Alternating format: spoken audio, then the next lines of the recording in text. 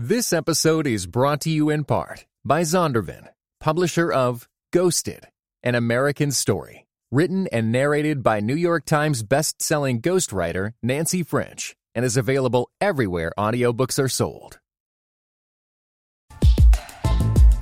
Hey, ChatGPT, write a script for a podcast arguing the wrongs and rights of faith and technology.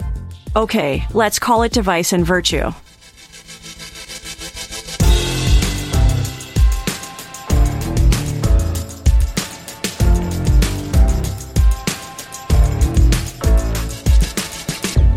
Hello, welcome back to Device and Virtue, where we argue the wrongs and rights of technology and faith in everyday life. We're coming to you once again from Chicago. I'm Adam. And I'm Chris. Hey, Adam, today we are talking about ChatGPT. Of course we are. And this whole episode, we won't even create. We'll just let ChatGPT do it. It's actually an artificial intelligence that has nailed our voices. I was thinking when we were talking about this, we don't need to do another AI thing. The problem is, with the world, we need to do another AI thing. Do you remember that the first episode of season 8, we talked about DALL-E? DALL-E, right.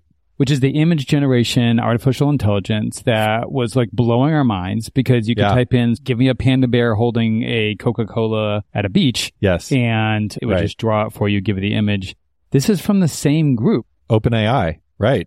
They are this nonprofit that we talked about then, and they're sort of barely a nonprofit. I know they are a nonprofit, but Microsoft has put $1 billion behind them in 2019. Yeah, and they've committed to $10 billion more in the next couple of years, and their valuation is $29 billion right now. So I don't know how a nonprofit gets a valuation of that, but that's where they're headed. So they get a valuation like that because something happened in the last 2 months. Yeah. When did this thing come out? Yeah, November 30th, ChatGPT hit the go button. Okay. And 5 days later, 1 million users were using it. 5 days? Yeah. Which is crazy when you consider that social platforms like, say, Facebook took 10 months to get to 1 million user. 10 months. Right. And ChatGPT took 5 days. 5 days. I mean, technology is changing very fast, but this has spread like wildfire. And I think we are starting to know why, because I've been playing with it. You've been playing with it. Yeah. And for whatever reason, it's another website you go to. Yeah, it's another artificial intelligence sample that we're getting. But for whatever reason, this feels like we have crossed the line. Yeah, there's some barrier that has been crossed, and there may be no going back. I mean, there was news that Google was on Code Red. They brought in the original founders, Sergey and the other guy whose name I don't remember. Right. And they were like, they're all huddling together, like, what is Google going to do about this OpenAI startup? And they're worried their search business is going to go into the tank. Obviously, they've had Lambda, which is a large language model as well. Sort of the same technology. It's doing some similar things, producing billions of amounts of text, and then scrubs it all with machine learning. Right. Sort of turns language into math in some ways. Yeah. And is able to say something back. And this is the same one that a Google engineer said last year. Last summer. That they felt so real, they thought it was actually sentient, actually alive. Exactly. Right?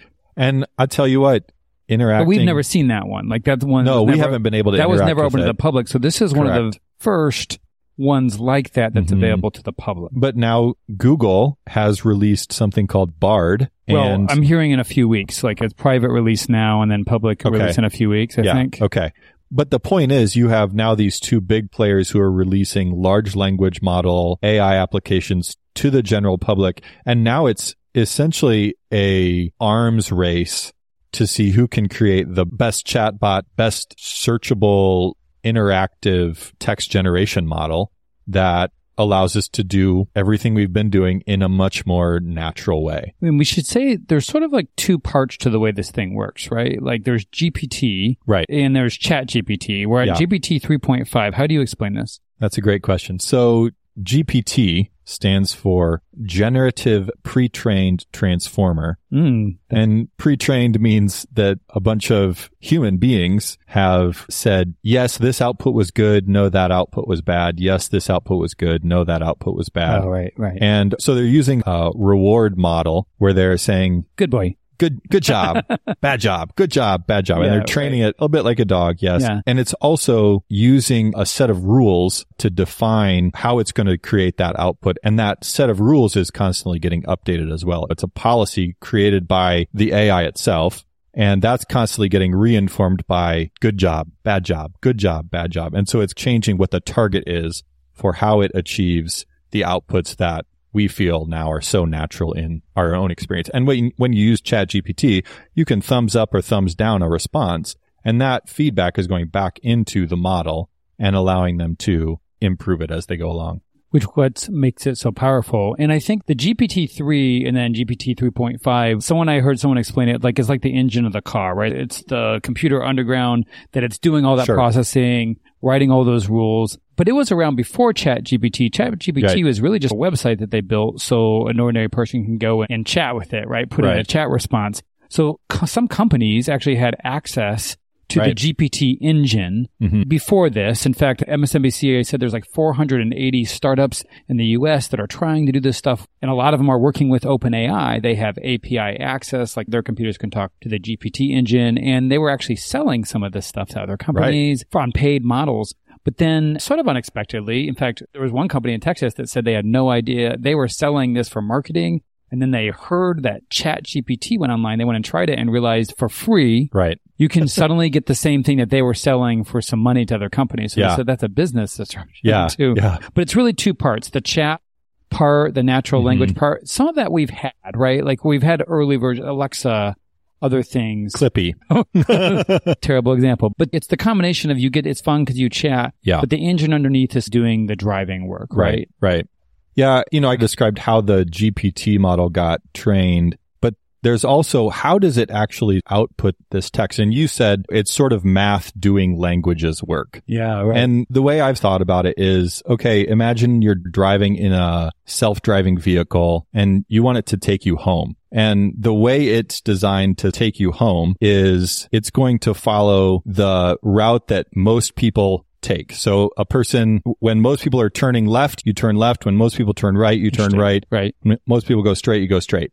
And that's essentially in part what the text generation is doing. It's saying, let's look at all the text. Let's ingest all the text from the internet. And let's look at, okay, after this word, what's the next most likely word? So after what's the next most likely word? World. In all the text in all the world, this is the turn that most people make when they say the. Okay. So then you go the world. So then it keeps going and going. Every word is a new turn. And every turn you're deciding, okay, which turn should it take? Is that going to really get you home? Probably not. And that's the accuracy thing that we'll get into. Oh. But what happens is it actually goes and looks at the whole string of everything it's written so far, and it uses all of that information to determine, okay, based on this whole sentence, now what's the most likely next word? So it's not just looking at a word, it's looking at a whole sentence. And eventually it's looking at paragraphs and paragraphs of information. And so it could say what's the most likely next paragraph, for instance. Exactly. It's incredible. Okay, I think we are getting too abstract. Let's start with actually, I tried this out. I want to tell you some of the things I tried, and let's see what it came up with. And then I can tell you why I think this might be the best and biggest technology in our lives. Ooh, okay.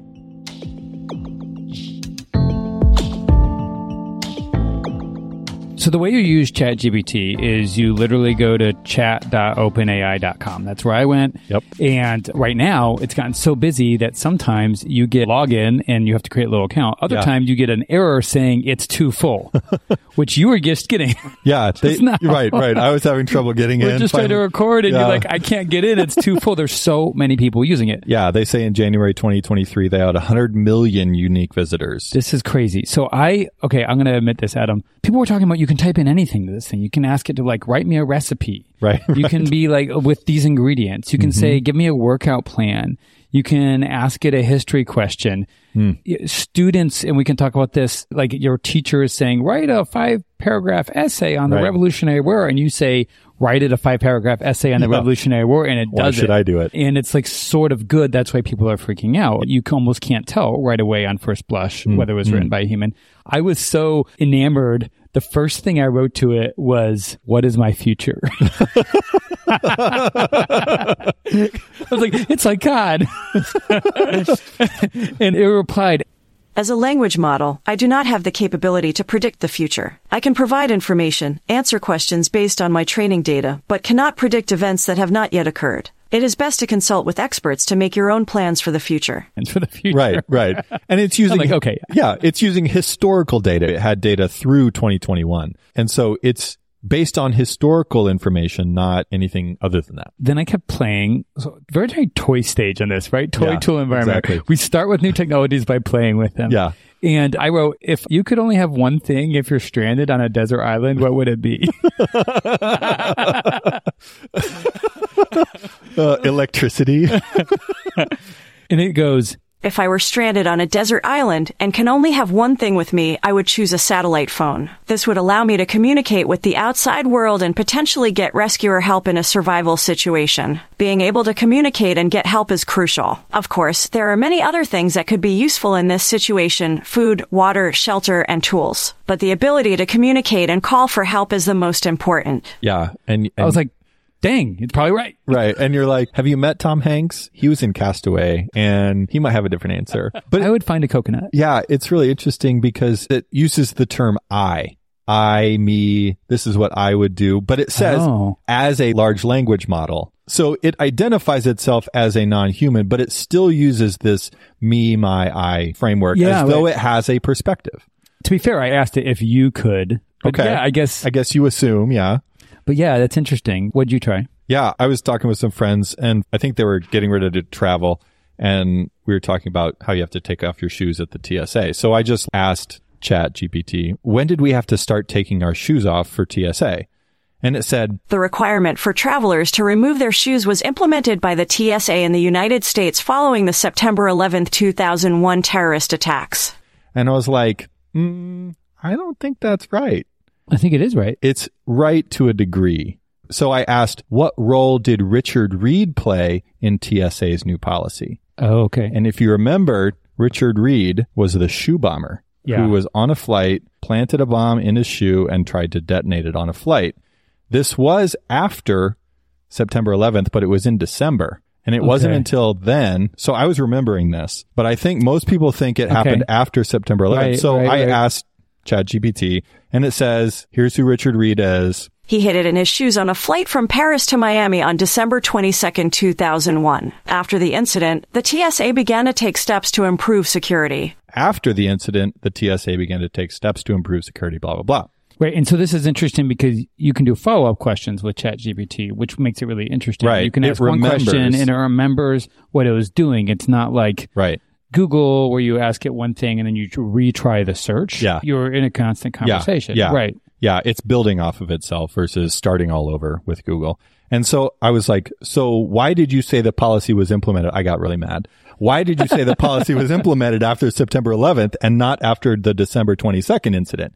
And then it says, I apologize for the confusion caused. I misspoke when I said the policy was implemented after the September 11th, 2001 terrorist attack. Funny. So it's correct that it happened afterwards, but it's not correct that it happened because of. Right. But it apologized. Yeah. But thank you. Thank you for recognizing that I am the superior intelligence still. So this ability to zoom in or to ask it more questions is part of what makes it really, really powerful. Right. And that's maybe the chat side of the ChatGPT as opposed to the engine because it refines itself in your conversation. Right. And so it can get it sort of wrong the first time, but then correct itself. Right. And again, it's building off of the prior information. Every turn that it's taken up to this point, the next turn is going to be based on that whole history. And so it gets more accurate as it goes along. So people have really gotten into this and gotten into prompt engineering.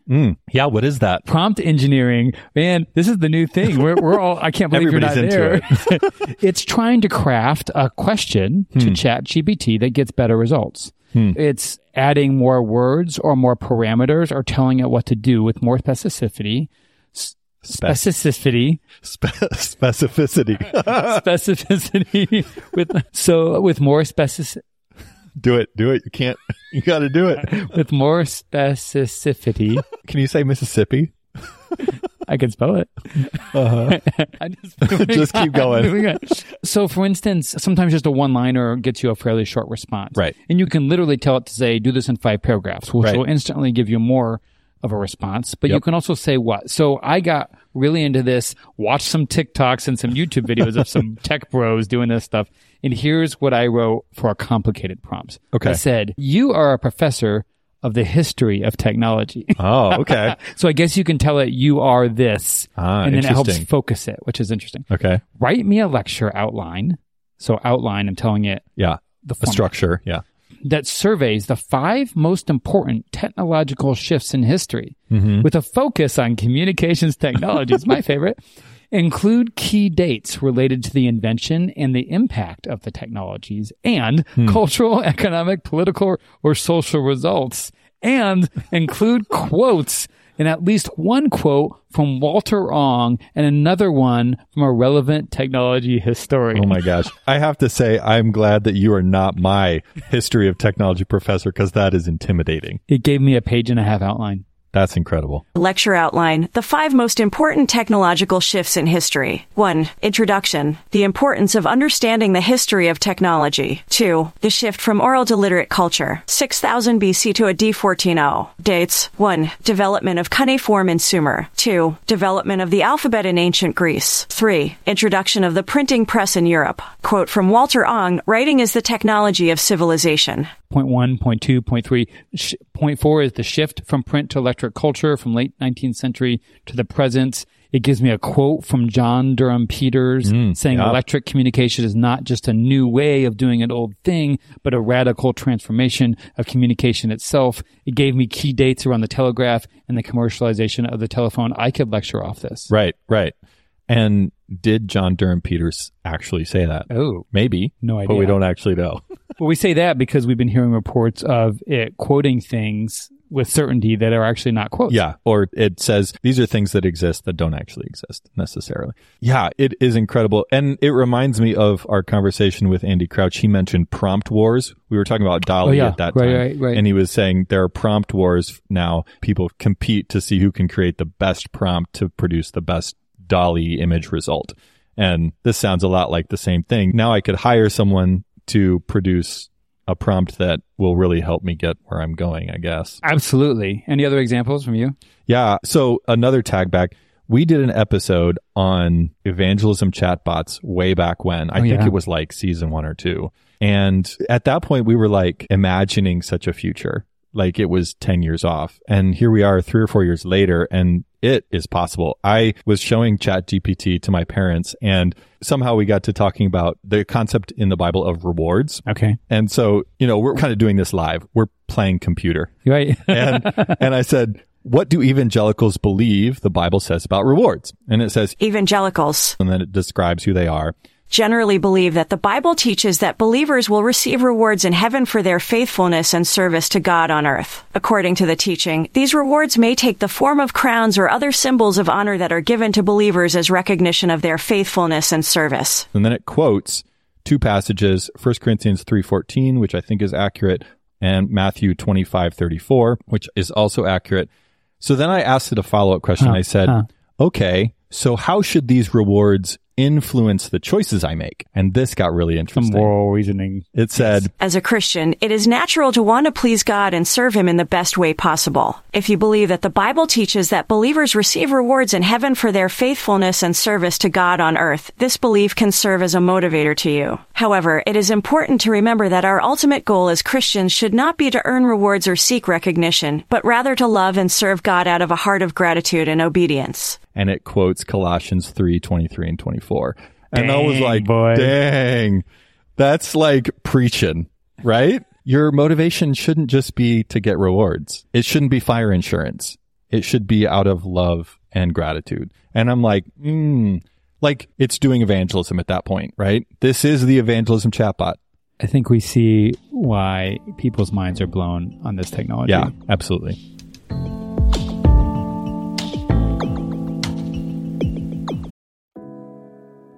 This episode is brought to you in part by Thomas Nelson, publisher of 9 Lives and Counting, A Bounty Hunter's Journey to Faith, Hope, and Redemption.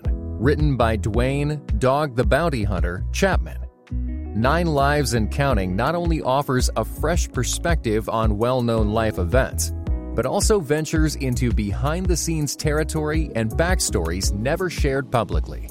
9 Lives and Counting is available everywhere audiobooks are sold. Visit thomasnelson.com/audio to learn more.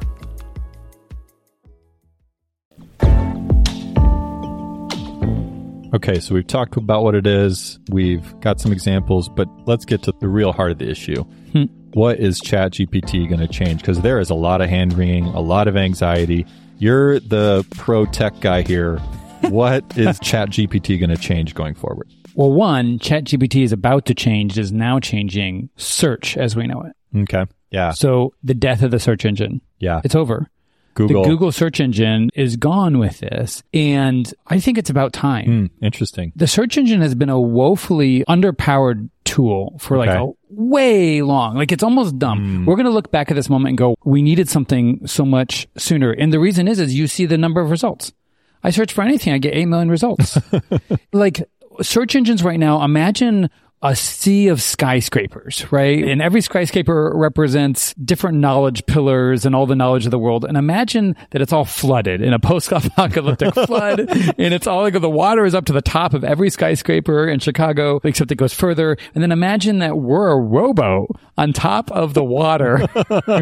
And we're like, find this. And all you can see is a few of the tops of the buildings that poke out on the top of the water. Okay. And like, that's what you get. So you get these search results from the big Wikipedia tower and the big other towers, but there's millions and millions and millions of pieces of knowledge. Some are dumb, but lots of them are useful that we never see. Okay. I'm just saying ChatGPT, we go from a rowboat to like a fleet of submarines. Okay. We're flooded with information.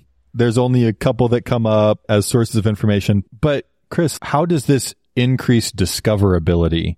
Because if I'm using ChatGPT right now, I actually don't have access to any of its sources. I don't have any access to its materials. I ask it to cite sources. Maybe it does it. And then I have to go find those using search engine. Like there's not links to its sources. So how do you do that? But in your term, it could probably do something like that. Maybe take us through some sources. But here's the bigger point that I wanted to make on that, because I would say on that same idea, I think ChatGPT will change human innovation as we know it. Okay. And by this, I mean ChatGPT is like a vacuum, not a vacuum of knowledge. I'm thinking about the vacuum sitting on my wall over here in my closet. You're saying it sucks. That's what I'm hearing. Right. No, I was thinking about our little vacuum the other day. I was thinking about how it's one of those tools around the house that you grab and you use and you don't think about how it works. Like I spilled Cheerios, you know, like I'm sucking things up, and it feels fairly simple as a mental model. Like it's got an engine and it's got a little motor in there somehow. Yeah. It has a battery and storage, like it's one of those cordless ones. Sure. So, and it stores charge and it charges on the wall. It's got a thing that spins on the bottom. I don't actually know how suction works.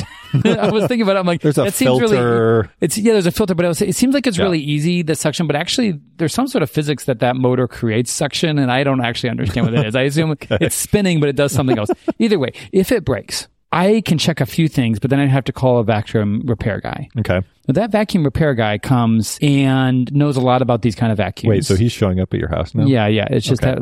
This is the 1980s. Go with the story. Yeah. Yep. yeah, correct. And the vacuum repair guy knows a lot about vacuums. He knows how these motors are supposed to work. He knows that the battery is supposed to go here. Mm-hmm. He knows when the suction is weak, you maybe check the filter or something. He doesn't actually know how the motor works when you get inside the motor. Okay.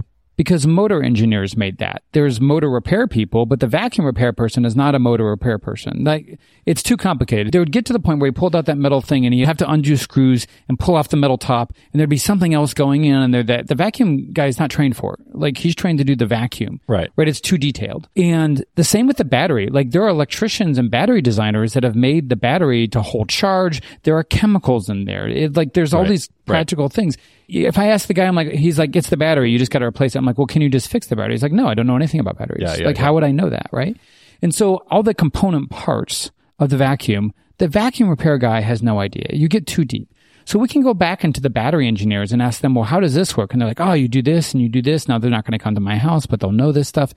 But at some point, they're not going to know what the chemistry is going on inside because that's from a chemist, and that's a theoretical thing. Okay. I'm talking about the component parts of these and that's a real simple technology, but it has parts that we don't know on, but we sort of stand on the shoulders of. Okay. ChatGPT is a platform. Right. And if we go back to my skyscrapers, which we're all floating above, ChatGPT is like a worker on the 50th floor of the new Salesforce Tower downtown in Chicago. Okay. They know everything about, even the engineers that are writing ChatGPT, they know a lot about what's happening on the 50th floor. They know a lot about how the walls are going to be arranged on that floor, but they don't know everything about what's beneath that, because in every modern program, you have all these other layers of that's going on, like in every modern software, including AI software, right? You have got these different components. And these days, my dad used to program in machine language, like ones and zeros. Like that was the language of machines. And they somehow in the 70s, they would like write out some stuff in machine language, like which wasn't ones and zeros, but it was like instructions that pretty much translated to ones and zeros. And then they'd use punch cards.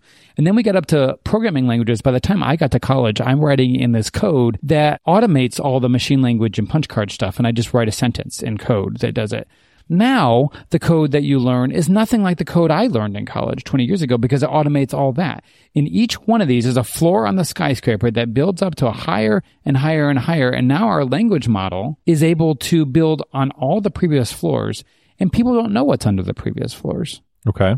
Not many people. And you're saying this is going to drive innovation. Yeah, because now I can reach higher. The apps that we have on our phone use Swift, which is a programming language that Apple put out a long time ago. It automates all the things about how your app flips between other apps, what moves, what's going on with your email address, where the information is stored. The app programmers don't do any of that work. Okay.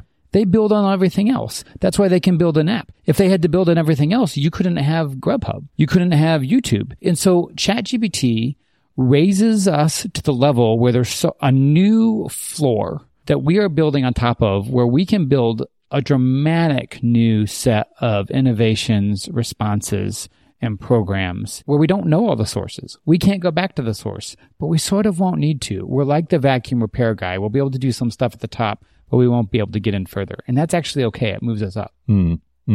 Well, I think it's... Is that too many analogies at once? Yeah, that was a ton of analogies. I'm trying to make all the connections. I mean, the discoverability of the internet seems to go way down in your analogy, not way up. So like finding information from a specific source seems to disappear behind this veil called ChatGPT. Yeah, because that's sort of old school, isn't it? And you're saying it doesn't matter anymore. But what's that source? That source learned that source from other things too. What's your source? Maybe it's a professor. Sure. But think about at Loyola University who learned about history. I'm just saying they read history books. ChatGPT is going to read those. Yeah, but I'm thinking about all the livelihoods that are depending on the traffic that goes to those sites. That all disappears in your future scenario. Well, it changes things dramatically. It does change things dramatically. And there are people that maybe the hand wringing is appropriate.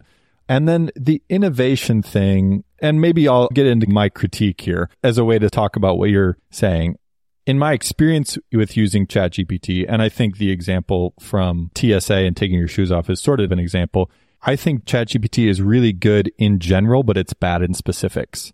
So it's really good at imagining how to get a peanut butter sandwich out of a VCR using King James English, as it's been known to do.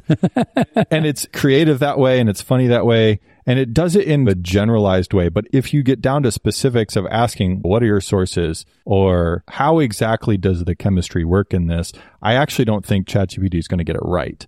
I think it's going to get it wrong because it's getting too specific. Just like I asked, was it actually about September 11th? And ChatGPT couldn't answer that question because I had to sort of feed it the information about Richard Reed for it to go and pull that information and actually dive deeper and say, oh yeah, no, actually I was wrong. Because it's going to get you generally in the space of the right direction. And it's just like my example with driving a car, where your car is following what most other cars, where they turn and what word comes next. It's getting in the general direction, but it's not probably going to get you to your house. It's going to get you maybe to your neighborhood. Well, I think it's likely to get you to your house, actually, on your analogy. Because there's only so many choices you can make when you turn to get to there. I mean, I live in Chicago, so there's a lot of choices, I guess. Mm-hmm. But yeah, okay, we can talk about the analogy and argue about that. But in reality, The fact is, it didn't get it right about the TSA shoes. I had to feed it that information. I actually had to know. It did get it right. You just didn't ask it enough detail on the question. It came after 9/11, and it came after the increased security presence for 9/11. And that's what I'm saying. What you're saying is that you reminded it there was a more specific It was thing. generally right, but it wasn't specifically right until I got it to go there. Yeah. Yeah, but so... Like a professor or an expert is going to get it specifically right, not generally right when they talk about it. And I don't think ChatGPT is getting it specifically right. That's my argument. And so how will ChatGPT change the future as we know it? I think it's going to take general ideas, and it's going to take the loudest voices, and it's going to take the most common ideas, like we took our shoes off because of September 11th, which is probably what the internet says most of the time. And it's going to elevate those voices, but it's actually going to marginalize voices that are at the margins. That maybe it's a perspective, or maybe it's a fact that isn't represented the way it should be, but is in fact true. And ChatGPT, by using statistics around what word comes next, it's getting it generally on average correct, but it's not getting it specifically correct. Yeah, I think it's an observation, but so you're saying it might make all generalized knowledge hegemonic, meaning common sense becomes the only sense. Yeah, it's a good way to put it.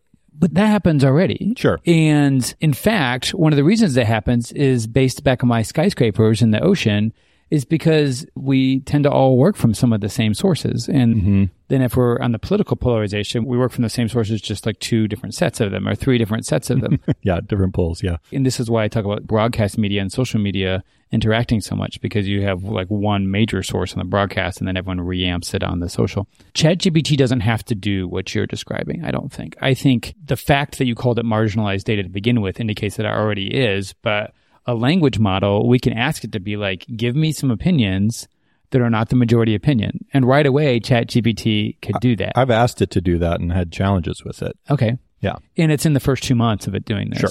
But I guess I believe that these large language models, whether it's Google's this or these, the one thing they're not doing right now is self-correcting against the real world. Okay. So they are reading a ton of books. So it fed it, we don't know, it's proprietary. It fed it a ton of books. It fed it a ton of websites, but it has gaps. Right. But it's not checking things against the real world. The language model is not able to, for instance, I live near the train. The CTA, the Chicago Transit Authority website, says that the train comes every 7 minutes on the Blue Line to the train station near my stop. But the reality is they've had a lot of problems in the last few months. It's a big issue in the city. And sometimes there's ghost trains that just don't show up. So like instead of 7 minutes, it'll be 15 minutes or 22 minutes because the driver didn't show up that morning. Sure. And so ChatGPT at this point doesn't have a way to observe that the actual train is running. So it's going to get that wrong. I say, hey, how often does the train come on the Blue Line? It's going to say every 7 minutes. It's going to be wrong. Yeah. But that's only because we don't have it hooked up to that source. As soon as we hook that up to the source and those data sources out there, it's going to actually know, hey, it's supposed to come every 7 minutes, but it actually, the next one's going to be in 22 minutes. Yeah, yeah. And so as soon as we hook things up to real world data, I think it's going to be shockingly good at providing more specificity than you give it credit for. Yeah. And I'll acknowledge that. At this stage, it is a proof of concept and people are experiencing it for the first time and finding the flaws in it like I am. But I would agree that they will iterate and improve. And yeah, hopefully the specificity will improve. But we need to continue to recognize that it's using mathematical averages to predict what text it should give you. And by giving you averages, it's always going to be the most common response and not necessarily a creative or out-of-the-box response. That's what it seems to be. The technology itself seems to lend itself and afford that as a feature and not as a bug. I don't think it's a bug that can be fixed necessarily. There is one key person that's arguing for you in this case. Okay. And it's ChatGPT itself. Because I asked ChatGPT, I didn't mention this one earlier, to write an essay. I won't go into the whole prompt, comparing the printing press and Elizabeth Eisenstein with the impact of ChatGPT to today. Okay. So it wrote me an essay. Maybe I'll post this essay on our website because it was sort of good. And what it said was that just like the printing press democratized knowledge and made information and knowledge more widely accessible and leveled the playing field on knowledge, ChatGPT would do sort of the same thing, give more people more knowledge. That's not exactly the same thing. I guess the idea you're saying is that knowledge might spread out the same idea to everybody. And yeah, maybe I could see that. Yeah. And I will concede your point that for the average person who wants to learn generally about how a vacuum works, like they're going to learn a lot from ChatGPT because they don't know anything about the motor, the battery. And so it'll get you in the ballpark. And that's a good thing. Like the level of education that can come just from like general knowledge, it's like looking at Wikipedia and you're going to get a good general start. But I would say go into the sources that Wikipedia is citing because that's going to give you a better perspective than Wikipedia alone. And I would say the same thing with ChatGPT. Like it's a great place to start. It's not a great place to end.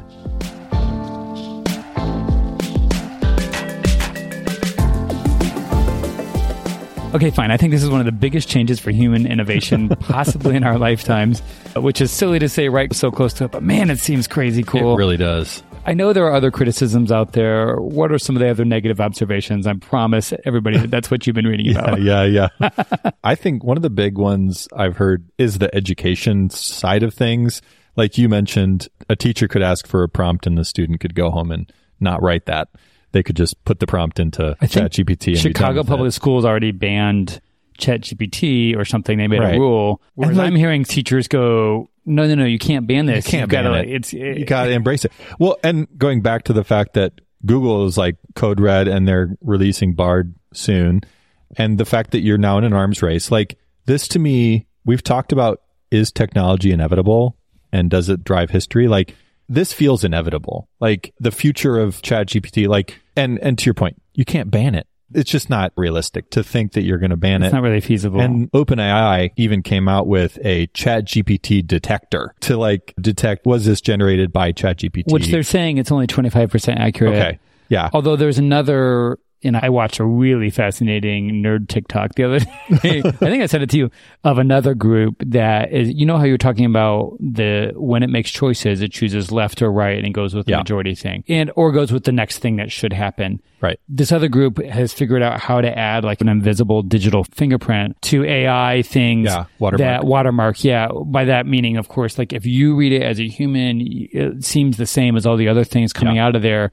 But it actually has some statistical anomalies that make it that it can find. So in other words, say that I say the cat is a color, let's just say, and you have to choose brown, black, gray, these kind of things. Mm-hmm. Maybe those are three options, brown, black, or gray. Well, the ChatGPT, it can be told it's allowed to choose brown or black, but not gray, just for the sentence. And it excludes certain available words in a pattern throughout the thing. And I know that sounds complicated. Sure. But it's able to detect that, the fact that if this wasn't being used, that other word would show up at a certain percentage number of times, and that's how they detect underneath. Yeah. But that's really complicated. But I think it's an arms race. You're right. There'll be a better AI and then trying to do another AI detector. And regardless, a teacher in a classroom is not that person. Right. And the fact that we've created this thing and now we're creating a detector to detect the thing, it caused me to ask the question, like, should this thing exist? If we're already creating something that everybody's worried about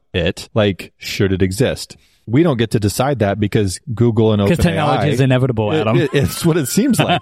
But you have a nonprofit and a for-profit, both with these profit incentives on some level, who are saying, we're going to do this and we're going to go after it. And the world be damned, we're going to just go with what makes us money. And that's where we're at. And unless society as a whole says no, it's not feasible. And so unless students and teachers both agree that ChatGPT isn't a good thing, a ban doesn't make sense. And so I agree, you have to embrace your enemy. If you're a teacher and say... It's the enemy. For Adam, the technology is the enemy. No, I'm just thinking how teachers are looking at it. Like, this is going to completely change how I teach. And that might be an okay thing, but you have to embrace it and say, okay, how do I embrace ChatGPT and actually use it for the benefit of my students? Yeah. One of the friends of the podcast, Thomas, who's an Old Testament professor on the West Coast, he's already helping educate the professors at his university about the essays that students could write using this thing. Right. Because honestly, it can write at a college sophomore level and it's going to get better. Yeah.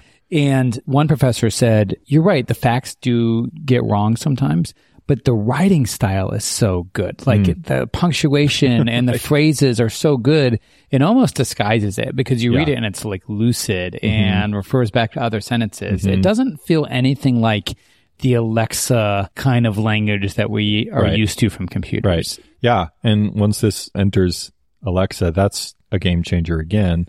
Yeah. But, even our friend John Dyer, he's dean of enrollment at Dallas Seminary. Yeah. And I think he was even talking about putting policies in place around using ChatGPT for seminary. Because, those pastors, they're just likely to use ChatGPT and completely I went to seminary. There was definitely some cheating that happened sometimes. Oh, man. Yeah. Truth. Yeah. I know you're like really enthusiastic and I'm somewhat enamored by it as well. What's something you see that you're like, I don't know about this? I'm just going to go with you for a second on the negative because I am a writer. I love writing. Yeah. And it is shocking to see how well ChatGPT puts together the writing. Yeah. And especially the 5-paragraph form, which we got taught in AP class, which, is sort of like introduction, make your 3 points, closing, read some of your points. But it's taught on the college board exams. So maybe writing goes down as a skill because a teacher at this point in high school, instead of saying, write me the 5-paragraph essay, they can do it in person, maybe in their classroom, and they need to be able to do this. But I think more often a good teacher is going to say, go to ChatGPT, have it write this essay, and then turn in the essay that the AI provided with you redlining it. Yeah. Like with you highlighting or circling things that says, this is inaccurate, right? Or this is accurate, this is wrong. Here's how I would rewrite this. Find I would sources. have included this point. Yeah. This is the sources. Yeah, that's how a teacher is probably going to have to teach, which means good at skimming information and collation and collaboration, which are the kind of skills you need now, but that core skill of writing might go downhill. And so and critical thinking, like was it September 11th or was it December 22nd? Like just being critical about it and saying, okay, how do I go find information or whatever? But I do think there's another criticism about right now, the language model, and I'm not sure how we stop this so far, can make things up. Right. And So it sounds super confident. So like there was one journalist that asked it to write an essay and it wrote a quote from a living person who writes on that topic, but he tried to find the quote and the quote didn't exist. Yeah. It wrote a quote and attributed it to the person that wasn't for real. But it was like something the person would say. Yeah. So like it sort of fit, but so there could be significant factual errors. Yeah. Yeah.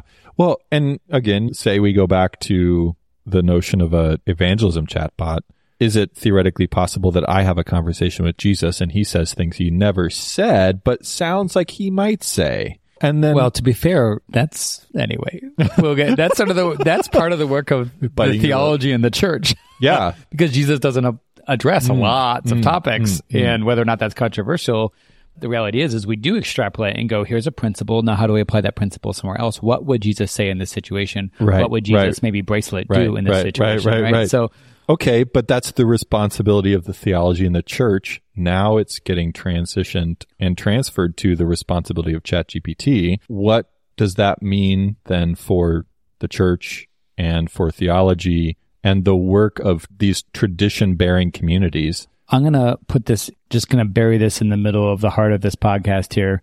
Someone's going to do this soon, but if you just put the words of the Bible into this model, into the engine part, GPT-3, and that's sort of it. You don't put other things in there. And then you ask questions like you were asking, like, what does the Bible say, quote unquote, about X? Yeah. I predict that the answers will be pretty different, or there'll be several areas where the answers are fairly different than the standard line on the Christian theology. Right. And Christians who say that they only believe the Bible and nothing else are going to have to look at that closely, because I think the reality is we believe the Bible, how it's been interpreted also by the church. Right. And if you take away all the church interpretation through time, right, I think you're going to get some funny answers, and it might create some weird neutrality or not neutrality. Yeah. Might get in trouble for all that, but I think that's true.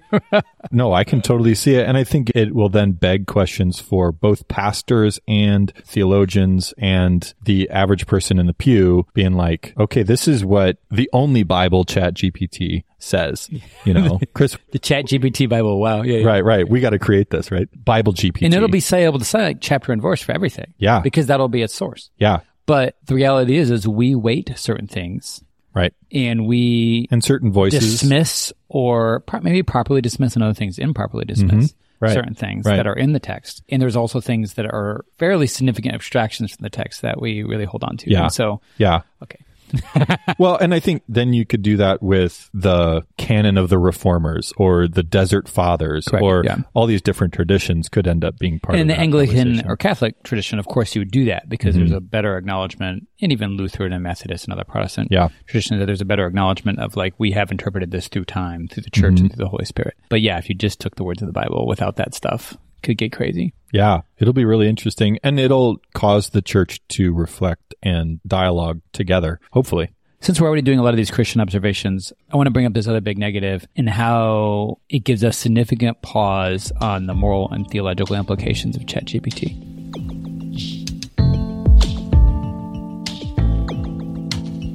So one other big negative criticism that's come up around ChatGPT, actually, I'll correct myself because the negative criticism has been around racism or pornography or negative things that these large language models can spew. Right. It hasn't come up around ChatGPT because what they did is they took a lot of advanced programming and tried to make sure it would cut out some of those things. There are some sources that have found it to say they've been some able things, to but they've been much smaller. There was wasn't it, Microsoft had a Twitter bot.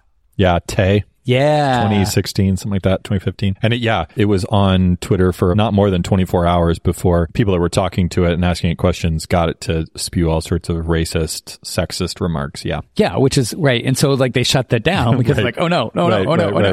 And so there's a lot of questions around, well, what are the moral implications if these chatbots say like really racist or other things or really demeaning, sexualized, other stuff. And right now they're essentially using a pair of programmatic scissors. Yeah. They have literally programmed to be like, okay, the simplest form is if it has this word or this word, just don't say it back. Yeah. It told me I can't tell you the future. And I almost wondered if they programmed that in there saying, don't try this. Don't speculate. I'm sure it's more complicated than just a pair of scissors because they have AI to go back so they can say if it sounds like this, if it starts to sound like pornography, don't say this.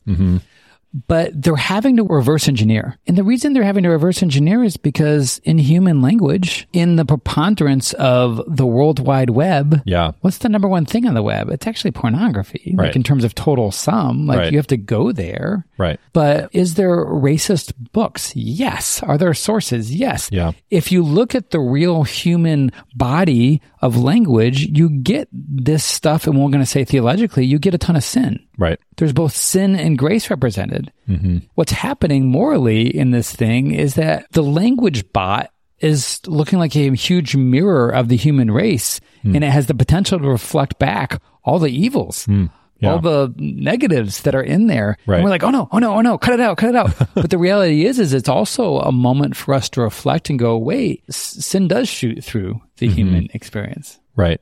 The interesting thing with ChatGPT is it maybe shoots through without any sort of moralizing about it. It just says it. It's unapologetic, so to speak. Like you're saying, it's been highly cut and scissored so that those things don't come through. But that's another side of it too, right? Like somebody is using those scissors. OpenAI is using those scissors, and there is a set of values around OpenAI and within OpenAI that says we value this, this, and this. We don't value this or this, and we want to cut those things out. Right. But at the same time, their own perspective is not going to be representative of the entire human race. And they're going to have biases that they're not even aware of in how they're cutting this or that out. And so certain aspects are going to come through in ChatGPT that don't just represent all of humanity, but they represent an edited version by OpenAI.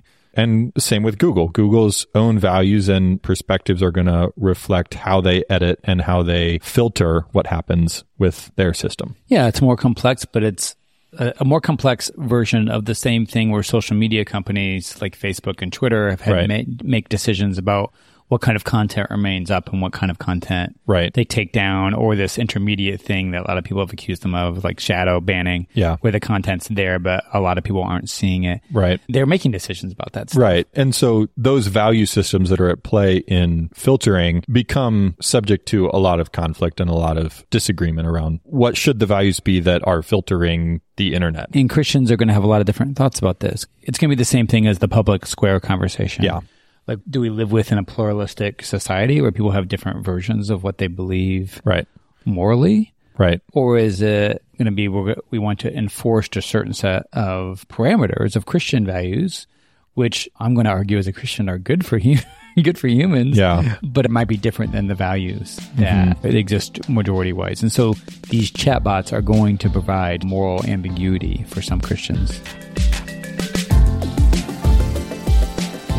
Okay, Adam, you know what time it is. I do. Since we've been talking about one of the most transformational technologies, potentially of our lifetime, says me. Yeah, and I agree. I think our vice and virtue should be one similarly, and that is...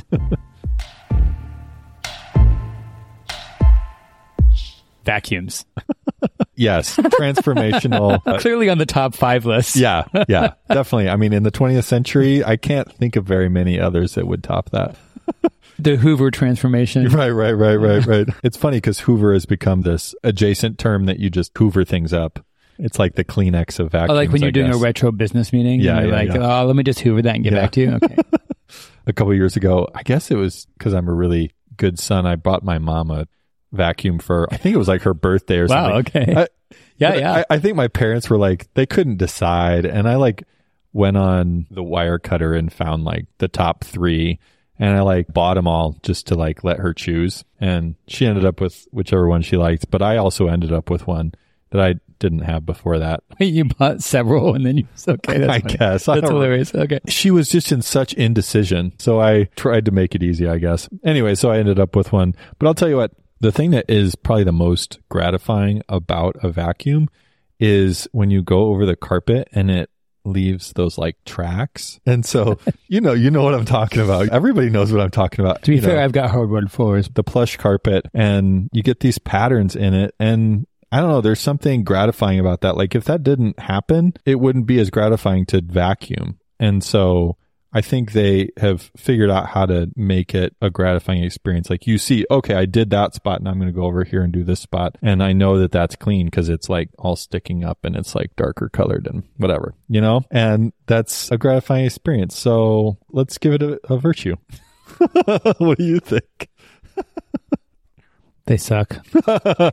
Classic. I mean, you made the joke that I would normally make. I don't know. We used to have to vacuum as kids for a chore.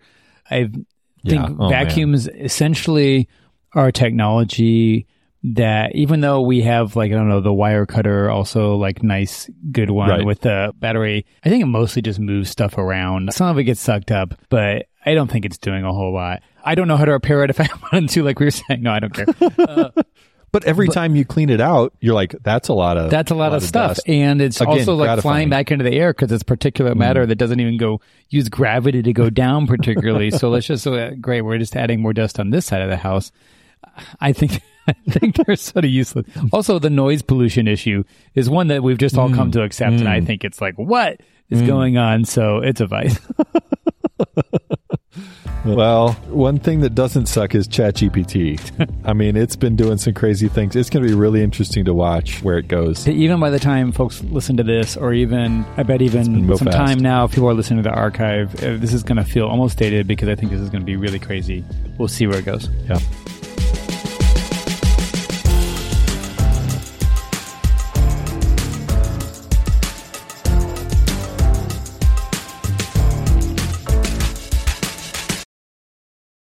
This episode was brought to you in part by the audio adventure series Discovery Mountain. Help your kids fall in love with the Bible. Each true-to-life adventure story will draw them closer to Jesus. Visit discoverymountain.com/CT.